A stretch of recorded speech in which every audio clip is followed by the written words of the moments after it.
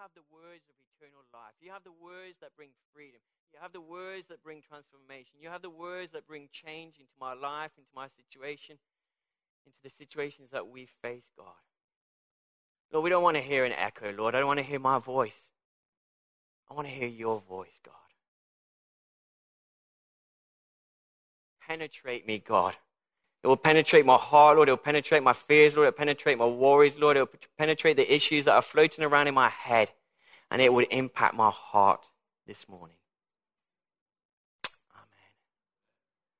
And I would encourage you to keep in that kind of posture of kind of just pressing into God. A bit earlier on, Stephen was sharing, and I remember Joe was sharing about a month ago just some stories of people coming to Jesus. And the thought that went in my head then was I should shout out. But I thought, I know Joe might do it. My kids call it the Joe moment sometimes when she just yells out. And I was thinking, no, if Joe shouts, I'll shout. And I didn't. I chickened out. But I felt God just challenged me in any area that we want to see breakthrough to kind of celebrate it. It's been mentioned already by Will. We've got Catch the Fire doing this conference this week. And one of the things I love about Catch the Fire is they know how to celebrate. And I remember being in the conference, just hearing them share stories about people coming to Jesus and people getting healed.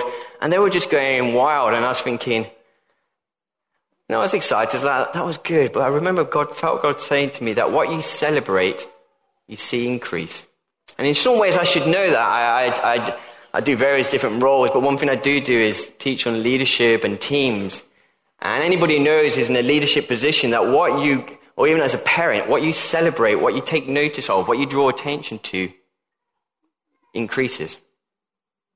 And in the same way, what we want as a church to see a growth and increase in, it doesn't mean necessarily you have to shout out, but there has to be that kind of posture, that desire, that yearning, and saying, God, I want to see more of this. We talk a lot in this church about wanting to see the kingdom of God come on earth. I wasn't here last week, but I know Stephen was speaking about, I think, the lost son. I don't know, one of the lost parables. But it doesn't really matter which parable he chose. In all those parables of the lost coin, the lost son, and the lost sheep, that it says that there was celebration in heaven. There was a party when this person returned. Do we want heaven on earth here in Winchester Vineyard? When people get saved, they're celebrating. The angels are rejoicing. So let us grow. So I wanted just to explain. That was kind of where my pastor's hat on. I haven't started speaking yet, officially. But I just wanted to just draw that, because I want to see us grow. I want us to see us press into more. So we've been doing this series entitled Stories That Jesus Told. This is the last one. I think we've been doing them for like 7-8 weeks. Just going through different stories that Jesus told. We often call them parables, and looking at what we can learn from them and how we can apply them. In some ways, I'm going to miss this series. I've enjoyed doing this series. I had an opportunity to do a few of them. In some ways, I'm not going to miss them because they've been hard. I mean, I kind of know a lot of these stories. These are some of the stories I tell my children, but when I've looked at them afresh, I look at them and think, man, they're radical. If I really outwork some of these stories in my life, they're life transforming. I mean, just thinking about some of them, I did one a few weeks ago, it's like ages ago, on persevering prayer. And just to keep pressing in to God. Amy's upstairs in youth stuff. She did one about a month ago about the kind of pearl of great price, the treasure, and this giving up everything to encounter God. I mean, even just using that one sentence summary of it, giving up everything. What does that mean for me? And then a couple of weeks ago, I was doing the parable of the Good Samaritan and challenging myself and challenging each other what it means to step aside and not just to pass by issues, but to encounter them. And that this Good Samaritan, in relation to what he was doing to help people, he went the extra mile and asking those questions, what it looks like to go the extra mile. That's hard. That's difficult. Particularly when you've got a conscience, or otherwise my wife. We were away last week, and again and again she'd say to me, Paul, are you going the extra mile? Okay, we're just going to do all the stuff to kind of get ourselves set up. And it was really wearying and tiring. And she'd go, well, Paul, what does the extra mile look like? I feel like I'd be generous, helping people out, trying to feed different people. And she'd go, what does the extra mile look like? It's hard. It's difficult. But it's part of what it means to follow Jesus. I gave this illustration a couple of weeks ago, and some of you wouldn't be here. But we had a game. Do you remember that? If you weren't here, we did Simon Says. Yeah, Simon Says, raise, your right hand. I always have to think, which is my right hand, which is my left hand. I said 2 weeks ago, people are a lot more enthusiastic. So, raise your right hand. Simon Says, raise your right hand. Simon Says, raise your left hand. My daughter said, you didn't say Simon Says, take down your right hand. But, and I said, this is what these powers are about. Yeah, my wife's there, good, praising God, keep carrying on. Oh yeah, you can put them down. Simon Says, put your hands down. And they should be there the whole time. And I said, these are what these powers are about. This is Jesus saying. And as followers of Jesus, we want to hear what Jesus is saying. So when Jesus says, put up your hand, you put up your hand. When Jesus says, put your hand down, put your hand down. When he says, step out, we step out. When he says, keep your mouth shut, keep your mouth shut. Whatever it looks like. And these are what these stories are all about. These are Jesus saying. And trying to keep in touch with them, trying to respond as quickly as we can to his lifestyle. And so I'm going to look at a parable. It's called the parable of the wedding feast. It's in Luke 14, verses 12 to 24. I'm going to read it. I couldn't fit it onto one slide. It's also found in Matthew 22, but I'm going to read it from Luke's account. The environment of this is that Jesus, with a whole load of people, is having a meal. And then in verse 12 it says, Jesus turned to his host. When you put on a luncheon or a banquet, he said, don't invite your friends, brothers, relatives, and rich neighbors, for they will invite you back, and that will be your only reward. Instead, invite the poor, the crippled, the lame, and the blind. Then all the resurrection of the righteousness, God will reward you for inviting those who cannot repay you. And then building on this, that's the context of this. Hearing this, a man sitting at the table with Jesus exclaimed, what a blessing it will be to attend a banquet in the kingdom of God. Jesus replied with this story. A man prepared a great feast and sent out many invitations. When the banquet was ready, he sent his servants to tell the guests, come, the banquet is ready. But they all began to make excuses. One said, I just bought a field. I must inspect it. Please excuse me. Another said, I've just bought 5 pairs of oxen and I want to try them out. Please excuse me. Another said, I now have a wife, so I can't come. The servant returned and told his master what they had said. His master was furious and said, go quickly into the streets and the alleys of the town, invite the poor, the crippled, the blind, and the lame. And after the servant had done this, reported, there's still more room. So his master said, go out into the country lanes and behind the hedges, and he'll urge everyone you find to come, so that the house will be full. For none of those I first invited will get the even smallest taste of my banquet. So the context here is Jesus is at a meal, and they start discussing about who should get invited to meals. Sometimes we have that discussion in my household about who should get invited and who shouldn't get invited, but I won't go down there. And he tells this parable of the wedding feast. We call it the parable of the wedding feast. It'd be called a lot of different things, and I was reading the book, the reason why I chose this parable, because there's so many parables there, so I'm indebted to this book. It's kind of book you might want to buy. It's called Why God Calls Us to Dangerous Places. I'm sure it's high on your list. And I started reading this book, and the way they interpreted this parable, it made me look at it and think, you can call it the parable of the wedding feast, or you can call it the parable of the invitation of Jesus to go into dangerous places. And as I share, hopefully it'll make a little bit more sense. So we got this wedding feast. I kind of just found this kind of picture. Man, it looks quite impressive, doesn't it? Masses. I like that idea. And in the UK and in most other countries where I've been, when you get invited to something and you can't make it, they say, I'm sorry, you can't make it. We're going to miss you. But I came across an interesting phrase, because obviously in different languages, in different places, people say things in a different way. And in a language called Dari, which is probably the majority language they speak in Afghanistan, they don't say you were missed. They have this phrase which means roughly the same thing, which is, your place has become empty. Your place has become empty. And I love that kind of phrase, that idea, that because somebody hasn't been able to make it to what they've been invited to, like a wedding place, the place has become empty. Because that person is absent, the place is empty. It doesn't just mean that a physical place seat is empty. What they mean by that is that that person, who they represent, their voice, their personality, their smile, their laughter, their presence, that sense of belonging, making the unit, making the community, is missing. Your place has become empty. And I like that phrase also because it gives me an insight into the Father heart of God, because it's the cry of the Father's heart. He has a wedding feast. He sent out an invitation and he does not want the place to be empty.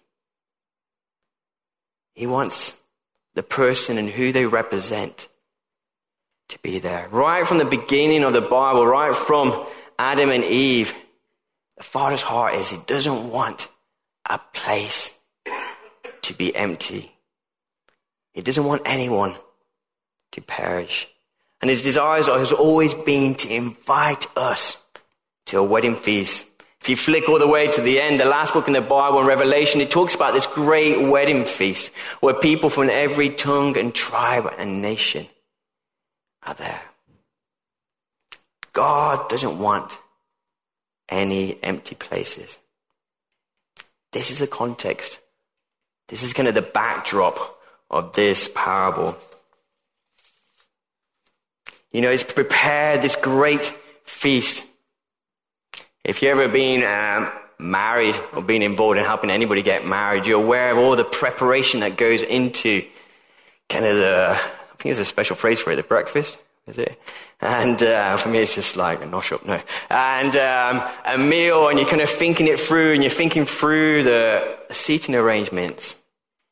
And we were quite fortunate when Katie and I got married. I'm not particularly aware of maybe one or two people that couldn't make it. But I could imagine the disappointment if you got everything ready. You got all the name tags just ready and the table plans set. And people didn't turn up. What heartbreak. What a sadness. What a pity. And I kind of picked that up from the Father heart of God. You hear it in the story where this person has invited people and people start coming back with all sorts of excuses. The first person says he bought a field and must go and see it. That doesn't make sense in that context. Again, having lived in the Middle East, I'm aware of some of the aspects on that side. You don't just go buy a field and then go and see it. Before you buy a field, your livelihood depends on that field. You go and you check it out first. You have a look at it. You want to know what it's like. You ask questions. What's this land like when it rains? What's it like in the sunshine? Because your livelihood or yourself and your family depends on that field. You just don't do that. I was trying to think of what would be the equivalent in our Western standards. It might be something like the husband ringing up a wife and saying that he bought a house and he was just now going to go and have a look at it. I don't think that would go down too well. No, you'd gather information, you would look at it. That was an empty excuse. Second excuse maybe seems a little bit more plausible. Most people know that if you get oxen, you've got to try to match them up. You don't want one going faster than the other or they just go around in circles. Not a good way of doing a field. But again, your livelihood depending on this wasn't just saying you would have tried it out first. You would have examined it first. It was just an excuse. And the last excuse was, in some ways, the most rude. It doesn't even apologize. And also in that context, it would be shameful. Because everyone would know that what he was saying was he had just got married and he now wanted to go and consummate the marriage. That kind of stuff will not be talked about in public. And so it was utter disgrace. And then he comes to the bit which I particularly want to focus in on today, where he gets his servants and he says, go. Go and invite. Go off the beaten track. Go to those people that maybe you would not normally go to.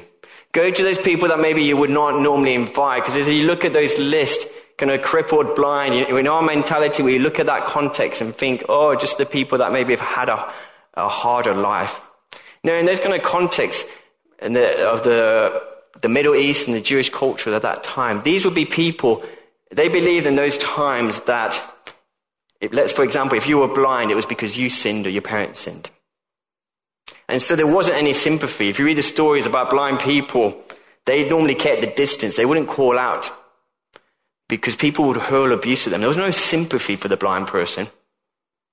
There was no sympathy for the crippled person in those days because it was like, it's your fault you're like this. And so as you think about it, don't just think about, oh, it's just being nice, just going to the people that may be less off. These are going to people that would be regarded as the worst of the worst. The sinners out there. Those that you don't hang out with. Those you don't want your children to mingle with. Those are real cost. And also by going out to the safety of where they were, you didn't generally just go wandering off down the byways and into the countryside. You were away from protection. You were going away from familiar places. You were going to dangerous places. Some might even say that you were being reckless. But that's the call. That's the invitation. What does that mean for us? What does that look like for us? Again, if you know me, I like to ask questions. And over the summer, I've kind of taken a bit more of a liberty and just created some space to ask some questions. I'm going to put some questions up. There's no way you get through all these questions, but I want to get you thinking. And I'm going to flip back in a minute. I'm going to give you some time in a minute. I'm going to come back to these in a minute. The first thing I want to just share about this, I remember a few weeks ago I shared about the Good Samaritan, and I shared some challenging questions like these. And I kind of shared about how I wrestled with them, and I will share them again.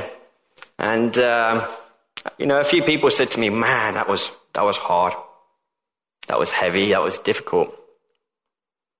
And I'm not trying, again, maybe I'm putting my pastor's hat on. I'm not trying to put a burden on anybody.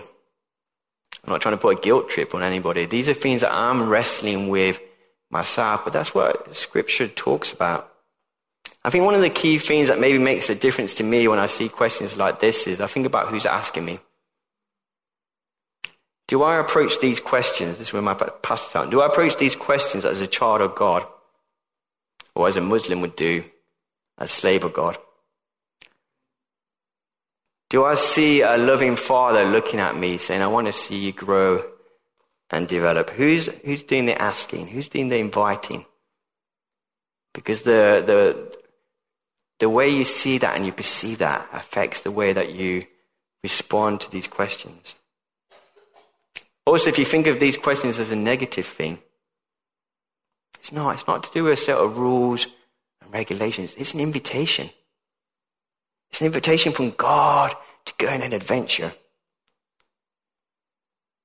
God's got an adventure for us. As we outwork these things, it's going to cause us to go to the edge. I said a bit earlier on, who wants to see more people get healed? Who wants to see more people come to Jesus?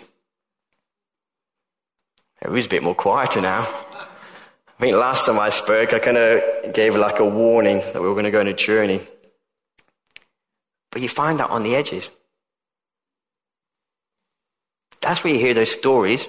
Hearing Stephen's stories, you go to the place that maybe people think, I don't want to go there because they're going to do tarot card readings and they're going to have all that other stuff there. I don't want to go there. These are the stories that you find on the edges. And we've got to begin to look at that. We have got such potential as followers of Jesus. I could do a talk on this in itself, but I don't have time. But to follow Jesus involves going on a journey. It involves taking risks. Will was talking about Isabel Allen, and he just shared a little bit of story. If you read it on Facebook, he talked about that this was a crucial stage in his life where he had a choice at that point in time to go to university. And then God spoke to him. God gave him that invitation to go on this adventure. And in some ways you could look at it and go, well, that's not sensible. Get your degree underneath your belt and then go and do some stuff. God doesn't always work in that way. I heard somebody say this recently, a guy called Gerald Cooper. Since when has following Jesus had anything to do with comfort and safety? Have you ever read the Bible? That's him. Because if you look through the Bible, it's God calling people to do things which on the surface look reckless and crazy and dangerous. Are we willing to do this? What does it look like for us?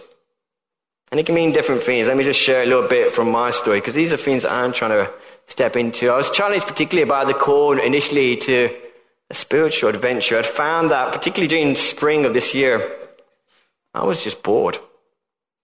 I had gotten bored. Just life seemed to go on. And I realized partly the reason it was I wasn't taking risks like I was doing before. And so I started taking some risks. I'll show you a good story and I'll show you a bad story. Should we start with the good one or the bad one? Bad one, okay. I had my kid's bike had a flat tire. And so I thought, okay, I got to go to Harford. And I felt like God say that my daughter's bike had a flat tire, but I was going to meet somebody there who was flat. You're just going to feel heavy laden, just stuff that happened that kind of deflated them. And so I'm like, okay, I'm just reminding myself I'm a child of God. I'm all powerful and almighty in Christ. You know, all these declarations I do to help me out. Because when I share this stuff, people think, oh, it's just the way you're wired. I'm not wired this way. I have to die again and again to do some of this stuff. And sometimes I die well, and sometimes like this story, I didn't die well. And so when I walked in, and my first thought was like, great, no other customers. Whew, thank you, God. But it's like, it's free attendance. And then I must admit, I got distracted. Facebook. And about to finish the bike, and I was thinking, oh, I need to say this thing. Which one's it for? Can we lose one more? One more disappeared. I was like, oh, one more. And I didn't do it. To my shame, I didn't do it. I kind of thought, should I go back again? Didn't do it. There was a risk. There was a fear. When I talk about these things and ask these questions, these are things I'm wrestling with myself. A good story. Yeah. I could tell you lots of bad stories. We were, as a family, we were in Bournemouth a few weeks ago, and we went to a cafe. And I was particularly excited because I figured out there was a high possibility that this person might be an Arab from the Middle East. And if you know me, I love that. That makes my life a little bit easier. God's kind of kind to me. It takes me what I find easier and then stretches me into areas I don't find easier. And so we sat down at the table and we just prayed and said, God, you know what you're saying as a family. And one of my children said something about marriage and somebody said something about family. And so he came to our table and I said, you know, we knew his name was Rabbi. And I said, you know, Rabbi, we follow Jesus. And when we pray, we talk to God and we ask him to speak back to us, which really would mess with a Muslim's mind, but hey. And so we said, we want to pray for you because you're our waiter, you're our chef. And then I was just reminded of a bit of Arabic. And I said, does your name mean spring? He goes, yeah. So I said, you've been through a winter period of time. And God said, spring is coming. I said, you know, our family, we've been praying. And we felt something about marriage and family. And he goes, I've just been through a divorce. You know, my brothers are up in London, the rest of my family. And just tears whelmed up in our eyes. It was just touched by God. I mean, so much so that he was giving us free drinks. And in the end, I wanted to give him some, I thought, right, I want to bless him. I want to give him double the tip, just to show him the goodness of God. And he was like, I'm trying to give him this tip, and he's trying to give me chocolates. And my kids are like, let's go back there again. And so, that's a good story. But these are themes that I'm trying to step into. Dangerous places, being reckless. When I was thinking about that, I didn't know they were going to do the song this morning. I only discovered this morning the song Reckless Love. It's a great song. Do you like it? Yeah, we love it. It's a great song. But you know what? That song isn't just about what God does for us. It's as Simon says, this is what our love should look like for other people. We're meant to reflect our Father. And so as I looked at that, man, it's so easy to sing a song. You ever try to live some of the songs we sing? Things like, it chases me down. I was thinking, you know what? I give up with people so easily. A lot of this year I spent trying to chase people and thinking, you know what? That's it. I've sent them a text. I've sent them an email. How often do I have to keep chasing them? I couldn't earn it. I don't deserve it. How often do I think I'm not going to help them out because I don't think they deserve it? Is that me? Am I just going to bury my soul here? You're all saints. But I look at it. I look at things like there's no shadow you won't light up, no mountain you won't climb up. Do I kind of think, okay, I've kind of climbed this hill for you. That's enough. There's no lie you won't tear down. Both Katie and I are dealing with a situation at the moment where just somebody we're dealing with, they've just got so many lies in their life. And sometimes I get weary of tearing down those lies. God, let me have that reckless love. So these are some of the ways I'm answering these questions for myself. And I haven't got much time, but I just want to give you 3 or 4 minutes. Just break down into groups of 2 or 3 and just begin just to very quickly think about what does it mean? What does this look like for you? I want to give some traction to some of the songs we read and some of the songs we sing and some of the stuff we read. I want to put some traction on it. What does it look like? If you're just going to visiting us and you kind of want to keep by yourself, just say that to the person next to you and just take this time just to hang out with God. So why don't you just take 2 or 3 minutes very quickly and begin just to brainstorm this amongst yourselves.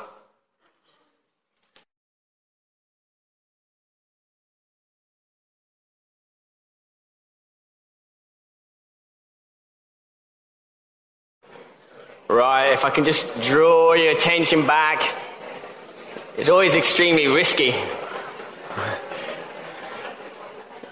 It's a dangerous thing to kind of let you talk.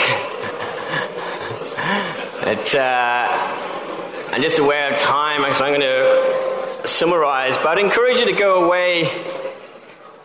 You can borrow this slide. I know you can take a picture. But I'd encourage you to go away. And I don't just mean it when I speak, but when anybody speaks in this church, and we're sharing from the Bible, it's always an invitation. And I'd encourage you to always go away and think through, what does this mean?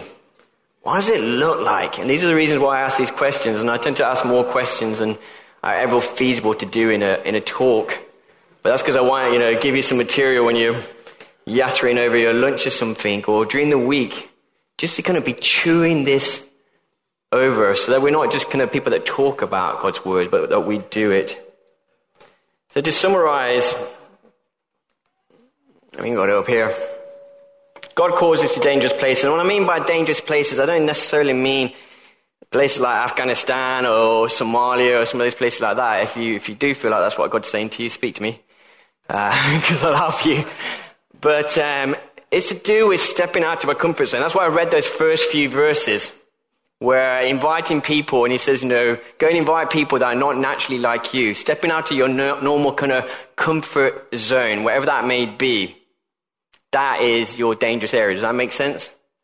What is a dangerous place? God calls us to go to dangerous places because he loves the people who live in dangerous places. Let's not forget that. This is what all these questions are about, is hearing the Father's heart and responding to it. God calls us to dangerous places because he desires to show his love to those who live in dangerous places. Jesus never calls us to go to a place where he hasn't gone first. Isn't that encouraging? You know, I talk about dangerous places. The person who's done the most dangerous thing that would make going to work amongst the Taliban, I do have some friends who do that, like nothing, is what Jesus did. You ever realize what a dangerous journey it was for him to come to earth, to become a child? You know the mortality rate of a child in those days, let alone Romans trying to kill you. We're just following in his footsteps, the distance he traveled. And lastly, Jesus has always been calling us to follow him on this great adventure. And I'm just going to conclude with this. Again, he said, peace be upon you. As the Father has sent me, so I'm sending you. This parable is all about going, about being sent. And hopefully this morning I've done that again. So I don't know about you, I forget. This great invitation to an adventure and I forget it. I get caught up in life rather than let God come into my life and bring adventure back into it, to work with him. It's interesting, he says peace, and I think sometimes we need to know that peace. And that call to step out, your natural reaction, maybe it is fear, maybe it is anxiety, maybe it is like what's going to happen. What are those workers in Halfers going to think of this nutter? I need to hear that peace. Because when I have that, then I'm willing to go. So to end, because I love asking questions. In light of what I learned today, what should my life look like now? It's a good question to have whenever you've gone to a conference, read a book, heard a talk. What should my life look like now? I often ask myself, how would one of my children or one of the people I interact with know that I heard somebody speak on Sunday? How I spent that half an hour of my life. So I'm going to pray and I'm going to hand back over to Will.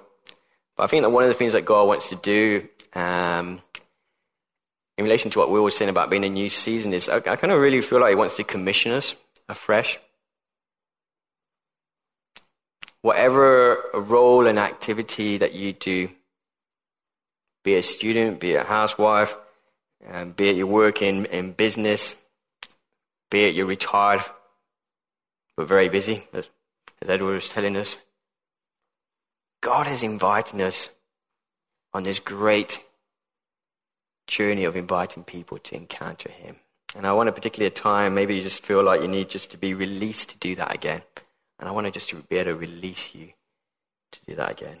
So I'm going to pray. Then worship band, I can see Mike at the back, going to come up.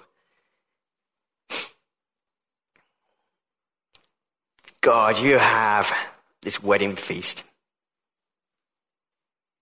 The great celebration of who you are and what you're about. And God, we get the honor, the privilege, the challenge of inviting people. I would have probably just blasted it from heaven, but God, you call us, God. And I want to say again, yes. I know I've stepped back, God. And afresh, I want to say yes, Lord. As a church, Lord, I want this to be a church, Lord, where we go and invite. And where we go off the beaten track, God. God, where we don't just sing about reckless love, Lord, but we demonstrate reckless love, God. Lord, where we're driven by that love, Lord, and not by fear, not by anxiety, but that your love, God, would compel us.